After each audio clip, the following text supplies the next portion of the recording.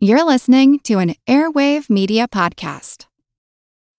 When you need mealtime inspiration, it's worth shopping Kroger, where you'll find over 30,000 mouth-watering choices that excite your inner foodie. And no matter what tasty choice you make, you'll enjoy our everyday low prices, plus extra ways to save, like digital coupons worth over $600 each week. You can also save up to $1 off per gallon at the pump with fuel points. More savings and more inspiring flavors make shopping Kroger worth it every time. Kroger, fresh for everyone. Fuel restrictions apply.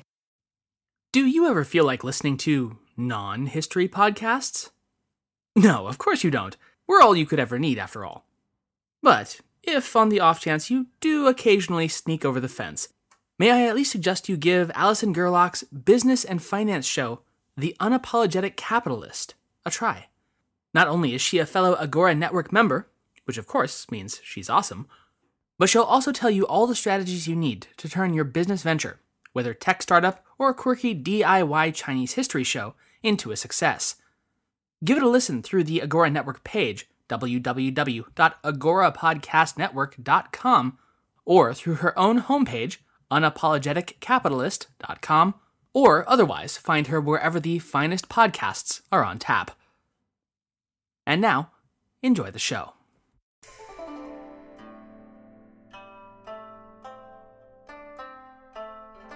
Hello, and welcome to the History of China.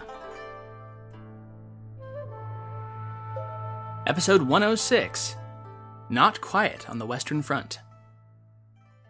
Hello everyone, and welcome back to our regularly scheduled narrative episode. When last we spoke, both in the narrative and where we left off in the retrospective, we had just finished out the An Lushan Rebellion in the year 763, which had been immediately preceded the year prior by the death of Emperor Suzong in 762, whose 6-year stint on his mobile throne had been spent in its entirety trying to stamp out the fires of rebellion. He had been succeeded by his eldest son, Crown Prince Li Yu, who at the age of 36 acceded to the throne as Emperor Daizong. So, just to be clear here, Daizong is the grandson of Xuanzong, the emperor under whom the whole period of rebellion kicked off a mere 7 years ago. Daizong had begun his reign well enough, and was able to carry the Tang standard that final yard, and with the overwhelming assistance of the Uyghur Khanate, to whom you may recall the Tang Empire had pretty much been forced to vassalize itself beneath in order to secure the Steppe Riders' military support, had surrounded and then forced the suicide of the final rebel Yan monarch, Shi Chaoyi. Still, taken on the whole, Daizong's reign was, by all accounts, little more than a 16-year-long stint of a sad trombone sound effect. Professor Dalby, for instance, writes, quote, Daizong was not the sort of man capable of producing a dramatic improvement in the court's position, end quote. Nevertheless, in spite of the profound relief that must have come from at last stamping out the Anshe Rebellion, that sentiment would prove brief indeed. The total focus of the Tang Empire had, by necessity, been focused on the northeast of Hebei, but that would prove to have consequences all its own, most especially from the west and, you guessed it, the Tibetans. The Tang Empire had been lucky, in a relative sense at least, that the Anshe Rebellion had broken out precisely when it did. Why, you might ask? Because almost at the same time, the Tibetan Empire had itself been locked into a civil war all its own. And going off on a tangent for a moment, zooming way out to Asia as a whole, it's interesting to note just how many major world rebellions seem to have occurred just about exactly the same time here in the mid-8th century. We had the Uyghur Rebellion in 742, the Abbasid Rebellion breaking out in 747, the Tibetan Revolt of 755, not to mention the on-again, off-again uprisings of the Khitan and Shi tribes of the northeast that had immediately preceded the An Lushan Rebellion. It just goes on and on and on. Taken on the whole, it seems pretty clear that the mid-8th century was a period of considerable instability for much of Central and Eastern Asia. Anyway, the Tibetan internal conflict had staved off his simultaneous invasion from the far west over the course of the Anshe Rebellion, which, had it happened like that, probably would have spelled the end of the Tang regime then and there. But the newly crowned Tibetan Senpo, or emperor, had managed to get his ducks in a row and quell his own rebellion by the following year. Tang China, meanwhile, had at this point another 6 years or so of rebellion to contend with, and had pulled virtually all of its military strength from the far western protectorate. This essentially would allow the Tibetans to simply roll in and start taking city after city at their leisure, which, as you can probably guess right now, is exactly what they did.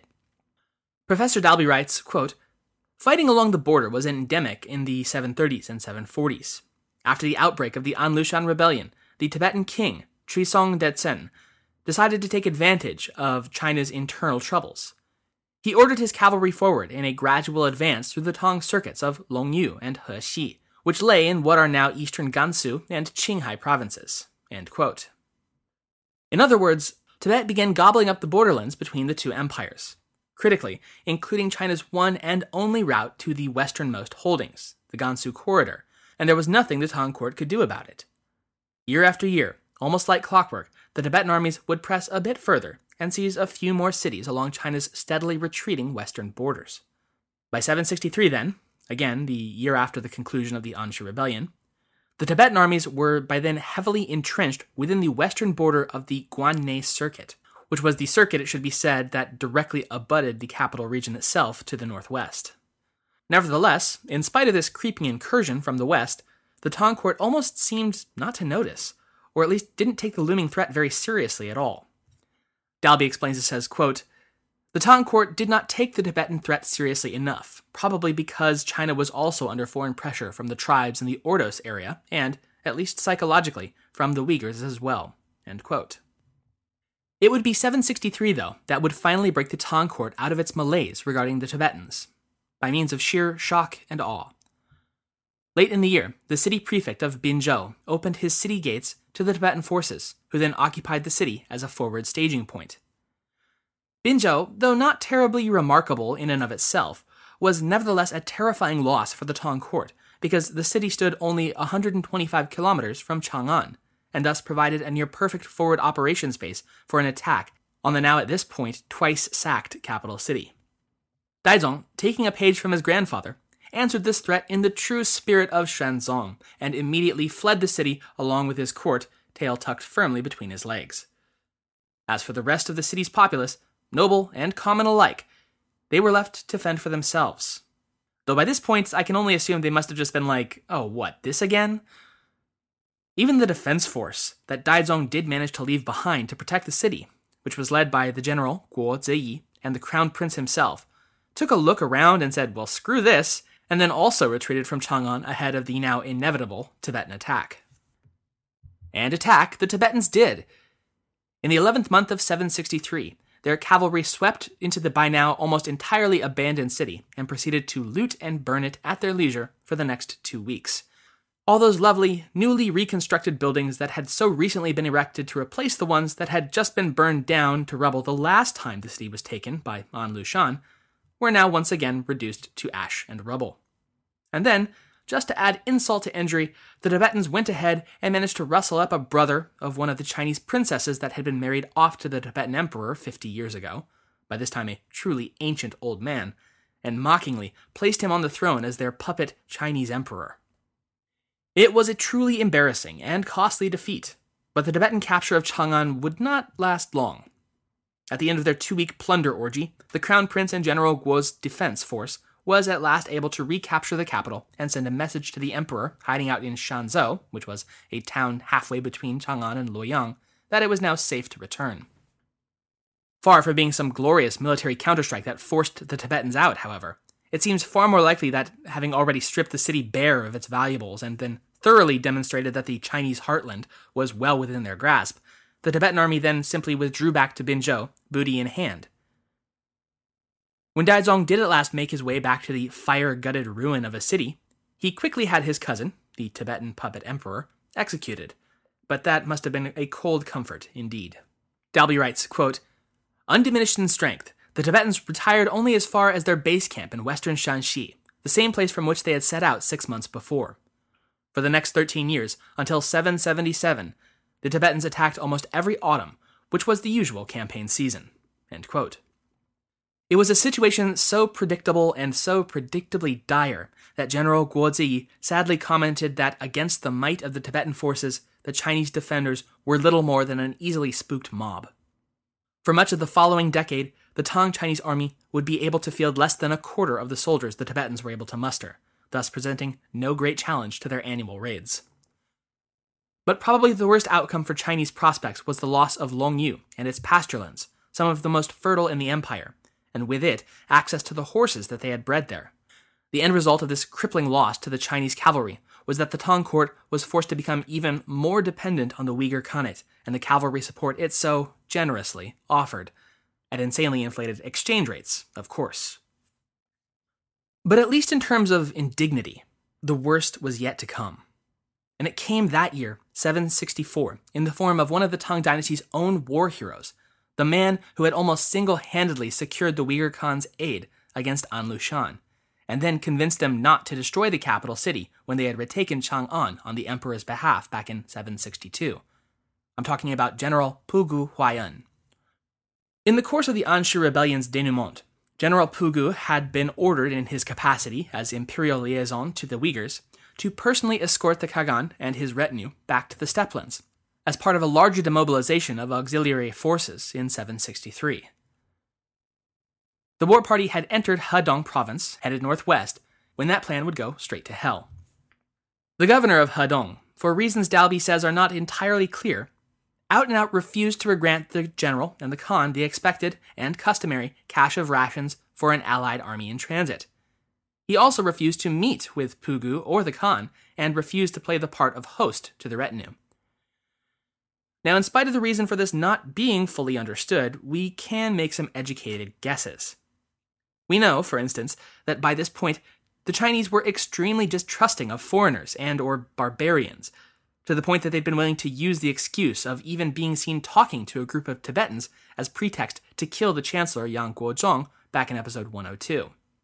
Then tack onto that the fact that there would have been a widespread paranoia that a very powerful military commander like General Pugu might be in cahoots with a foreign power and might, turn around with that power and strike at the empire, since after all that had literally just happened. Whatever his reasons, the governor of Hedong went one further than simply withholding rations from the Uyghur army as it transited across his territory. He then out and out accused General Pugu of intending treason against the Tang throne. The formal accusation reached Emperor Daizong, and he took this apparent threat quite seriously and ordered a full-scale investigation into the allegations to be conducted by one of his eunuch servants, surnamed Luo. In the summer of 763, Luo made his way to the Hedong provincial capital, Taiyuan City, and met with the governor regarding the accusations he had filed against General Pugu. The governor repeated his accusations and then paid a bribe to the eunuch official. As Agent Lo, bribe in hand and ear now firmly bent, made his way back to Chang'an to deliver his reports, he made a stop in Fen Prefecture, which was controlled by none other than General Pugu and where his mother lived. Mother and son insisted that they play host to Luo, and then threw him a grand feast complete with lively singing and dancing. Luo was apparently impressed enough that he presented a gift to General Pugu, who then insisted that the eunuchs stay for a day further, since it would then be the Chinese Dragon Boat Festival. Luo declined, however, saying that he must make for the capital without delay. But Pugu, in a baffling, misguided attempt to apparently show just how sincere his request for the eunuch to stay for the holiday was, then hid the official's horse so that he'd simply have to stay. Now think about this for a moment. You roll into someone's home, a virtual stranger no less, and he lets you in, wines and dines you, and everyone has a fine time. But as you make your way down the driveway back to your car, you realize it's disappeared, and the host is now jangling the keys in his hand and insisting that you stay the night. I think most of us would pretty quickly come to the conclusion that we were now the subject of a horror movie. As you might imagine, Luo did not take the sudden disappearance of his horse right before he intended to ride out quite the way that Pugu had intended. Rather than thinking, oh, he must really want me to stay for the holiday, Luo instead came to the alternate and quite plausible explanation of, this dude's trying to kill me. From that perspective, his fleeing into the dark of night in an attempt to escape from Pugu's village was just a smart survival strategy. If the killer's in the house, you get out of the damn house. Meanwhile, Pugu Huaiyan, in reality truly just a considerate if somewhat overzealous host, was shocked when he learned that Luo had essentially run screaming into the night once he found his horse was missing. He seemed to have realized that his strategy of playing hide the pony with the official had rather spectacularly backfired. So he did the natural thing, which was of course to send his armed riders screaming into the night to track down and pursue the fleeing eunuch. But all just so that they could return his horse and explain that clearly there had been some kind of a mistake. But Luo wasn't buying it. and upon returning to Chang'an, submitted his official report corroborating the Hedong governor's accusations of Pugu planning to rebel with the weaker Khan. In response, the general sent an accusation of his own to Daizong, saying that Luo and the governor were clearly in cahoots against him, and that they were the ones that ought to be executed. For his part, Emperor Daizong made no action but to send mildly worded rebukes to both sides, more or less a, now you guys, you cut that out now. Such a response, or rather lack thereof, would prove to be somewhat less than effective. General Pugu probably didn't fully comprehend that Emperor Daizong's gentle finger-wagging had pretty much just saved his life and position, but instead to see it only from the perspective that the emperor was not taking action as he had demanded either. So he sent another, even more strongly worded letter that read something like a sarcastic, rebellious teen would send to his mom after she didn't let him stay out past curfew. He said, and I am paraphrasing here, "Oh, I see how it is. Let me tell you about my crimes. I confess to having defeated rebellious tribes for you. I confess to believing in the Tang regime so strongly that I was even willing to kill my own son in order to encourage the army to victory. I confess to marrying my own daughter to the Uyghur king to buy you the army that, oh yeah, won you the war." It went on and on and on like this.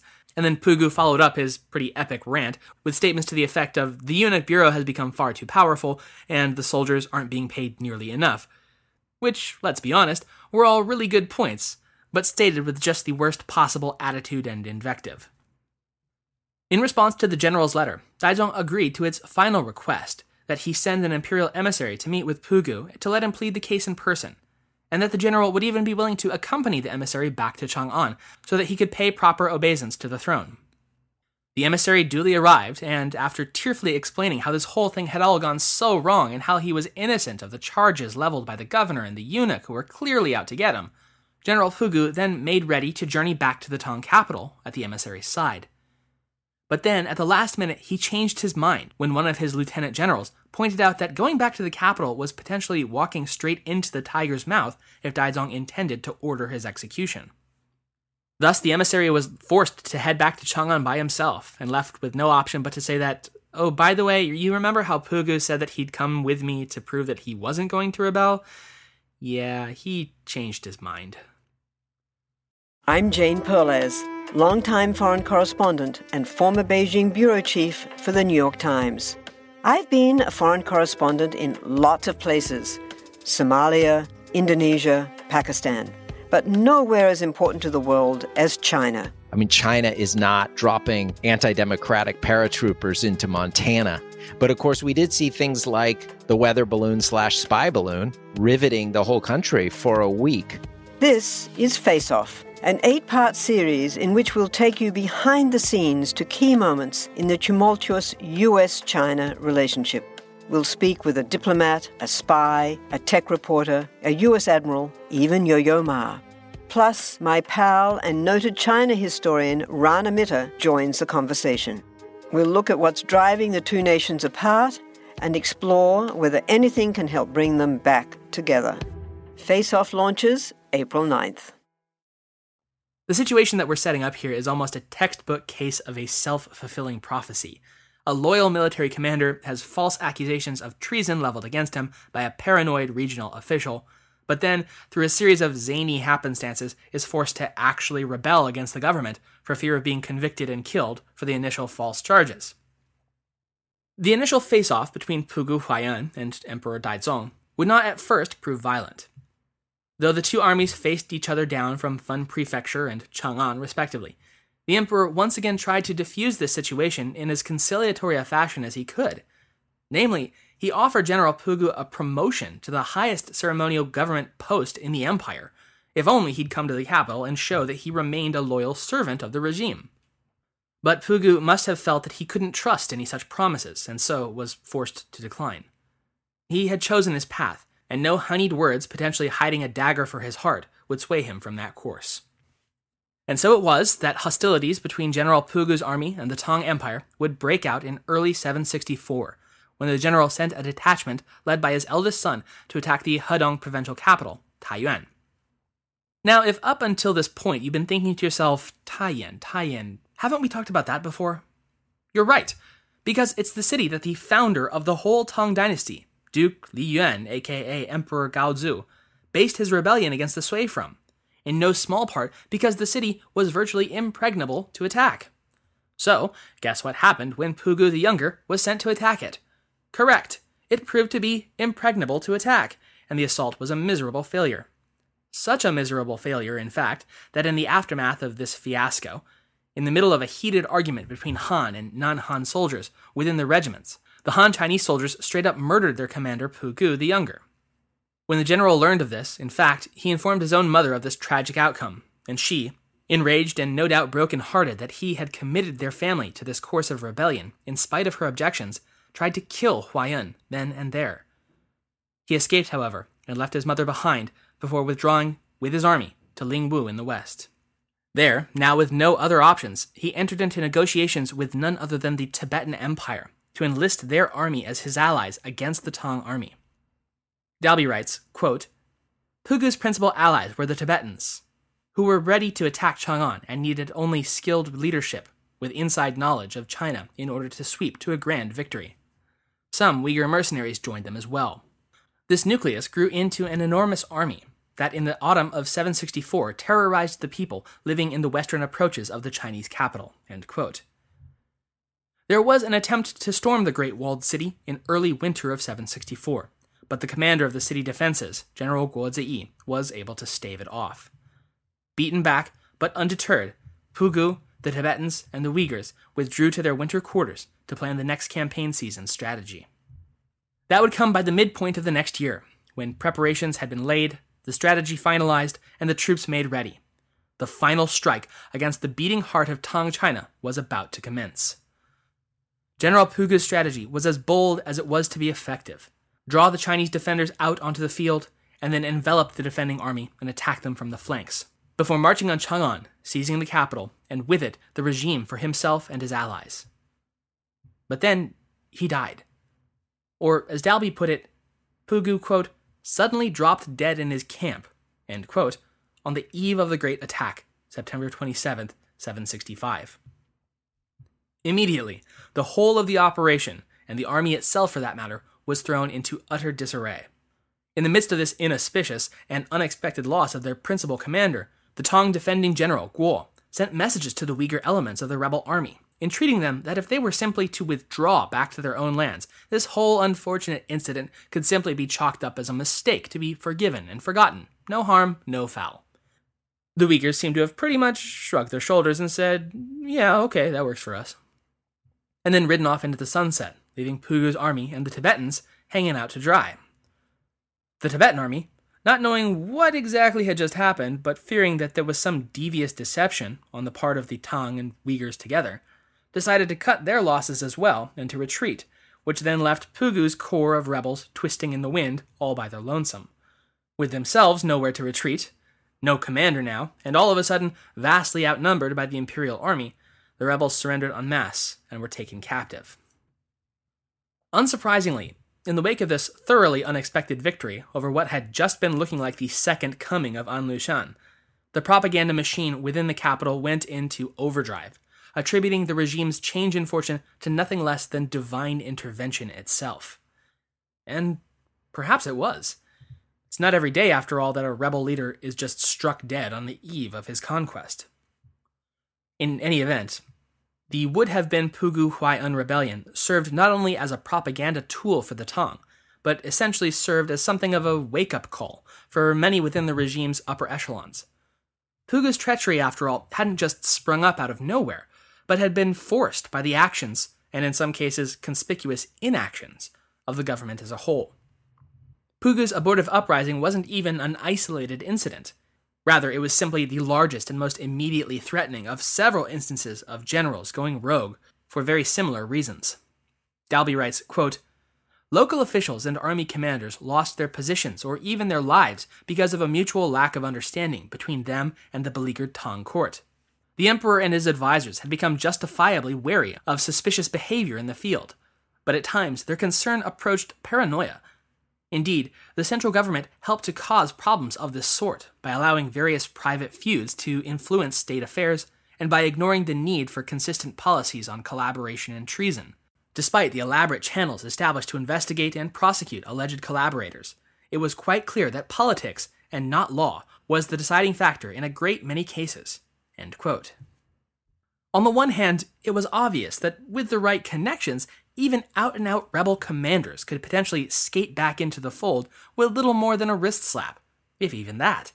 Heck, Hugu Huaiyan had been promised by the emperor himself that in spite of his convicted treason to the throne, he'd be able to not only retain his titles, but would actually be promoted to the office of Taibao, one of the highest honorific offices in the realm.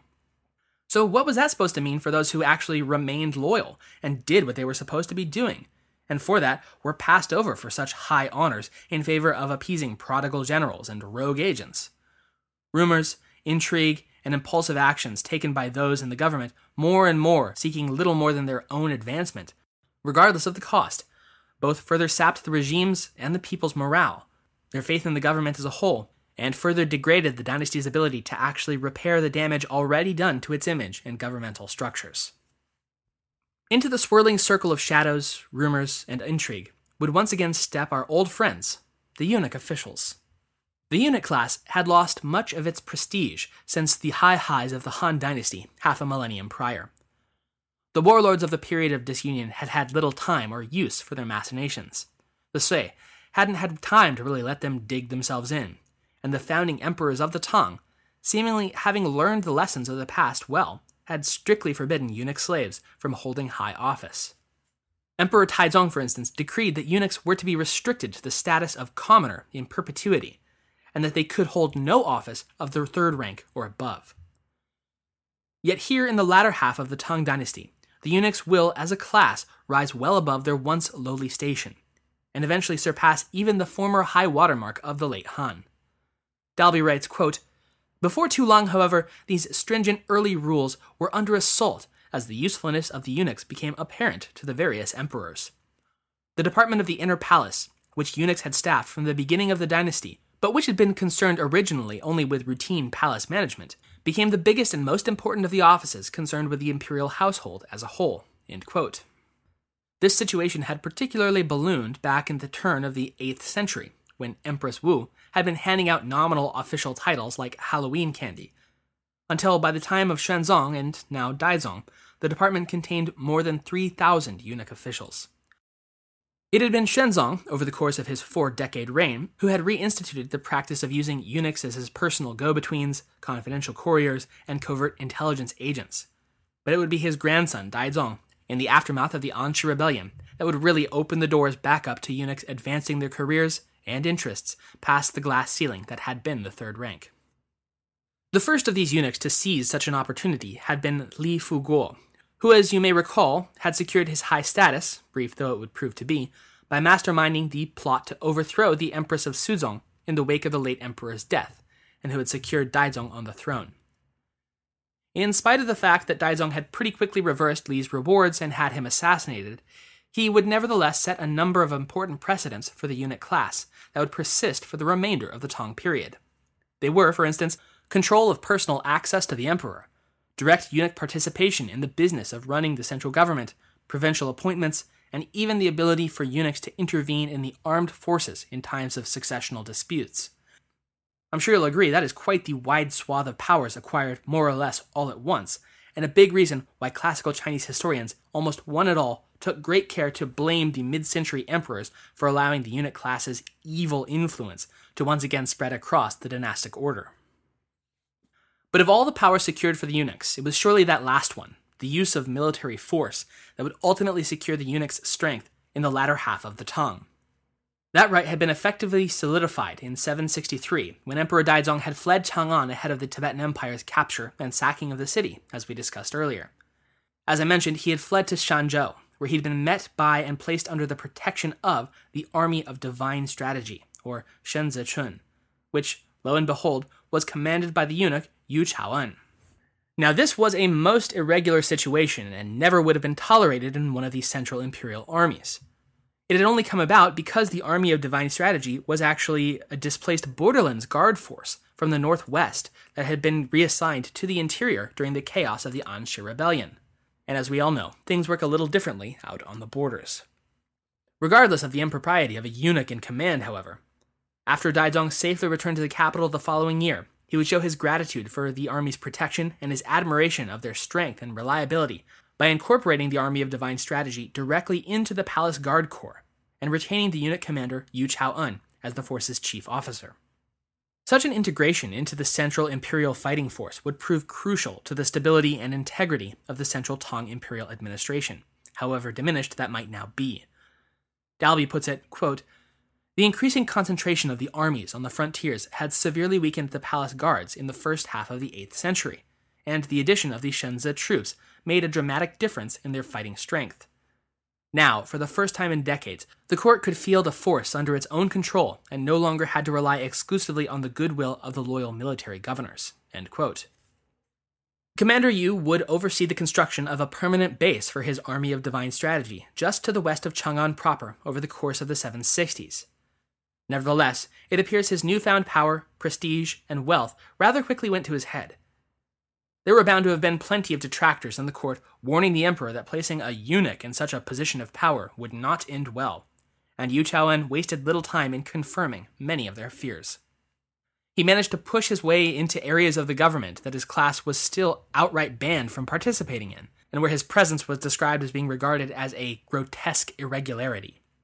Amid the rising tide of complaints, eventually even Daizong came to have his own concerns, and in 770, thanks to a needlessly complicated plot that we won't get into, Yu was at last put to death, and a regular bureaucrat installed in his place as the commander of the Army of Divine Strategy.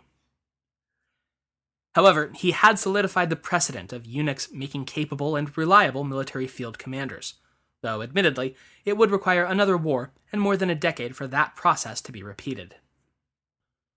We're going to finish out today with a brief overview of the other group that came into prominence and power during Daizong's early reign and the immediate aftermath of the Anshu Rebellion, the financial specialist class.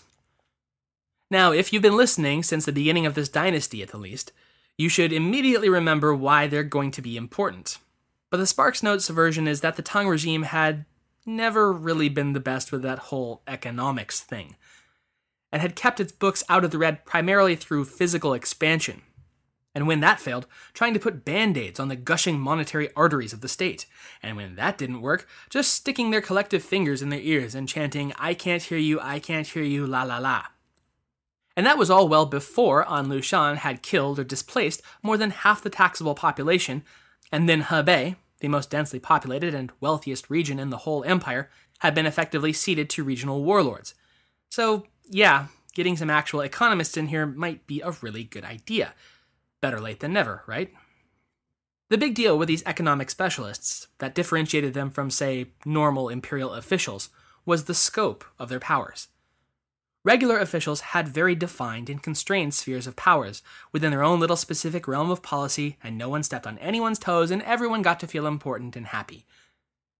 These new economic commissioners, on the other hand, held the authority to pretty much go wherever they wanted or needed to, and cut across established departmental boundaries into whatever others they needed to in order to coordinate government actions as a whole, enough to maybe, just maybe, stem the economic bleeding.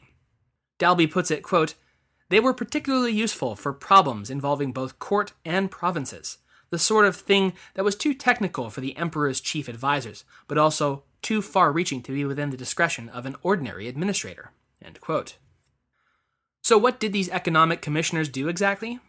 Well, they registered vagrant and delinquent households back into the tax books, they took personal control of the collection and transportation of land tax revenue back into the imperial treasury, they oversaw the re-implementation of the old Han-era monopoly on salt production, which, confusingly enough, took the old Han-era title as well of Salt and Iron Commission, even though iron wasn't actually included in the monopoly anymore, because, precedence beats practicality.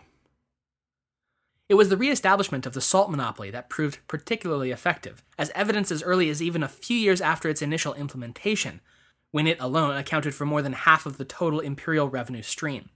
This example serves both as a tribute to its effectiveness, as well as the dire straits the Tang economic situation had been leading up to in the 760s. If just one monopolistic tax on one essential good can more than double your income, yeah, you were in deep trouble. This emergent class of highly skilled economic specialists would, over the course of the subsequent decades, further expand their powers and spheres of influence, all in the pursuit of trying to pull the Tang dynasty's economy out of its flaming nosedive. Those would include some solutions that might seem obvious to us today, but at the time they were quite revolutionary, including the idea of an official imperial budget to be adhered to, and the implementation of property tax in addition to the old land tax. It wasn't all sunshine and rainbows, however, and there were inevitably some aspects of the Tang economic tire fire that even their powers combined couldn't quench. One of the big ones was the currency. Oh man, the currency. As I took time to really delve into back in episode 97, the economic theories that had prevailed over the first half of the Tang were inadequate, let's just say, to effectively govern or regulate hard currency coinage over a region as vast as the Tang Empire at its height. That had changed little in the near half-century between Xuanzong's early attempts at currency reform and the economic specialists' own attempts now in the 760s. And as such, in spite of their best efforts, the cash coin continued to prove a massive boondoggle that stymied any and all attempts to regulate or stabilize its value. All in all, though, their efforts would prove remarkably effective, and Dalby writes, quote, "Although they were not completely successful at their work, they managed to keep the quite dismal economic situation from becoming disastrous." End quote. They might not have been able to put out the engine fires, but they were at least able to keep the wings attached and avoid plowing into the oncoming mountainside. And hey, 2 out of 3 ain't bad. Next time, we'll continue our tracing of the back half of Emperor Daizong's reign, as he continues to be an ineffectual nitwit over the course of the 770s, where he'll oversee the re-rise to prominence of Buddhism as a state religion, but otherwise continue to just sort of drag the whole process of national recovery down into a stagnant malaise. We'll also chronicle the rise and fall of one of the era's real-life Icaruses, the life, career, and death of the politician Yuan Cai, a man who soared just a little too close to the sun for his own good. Thanks for listening.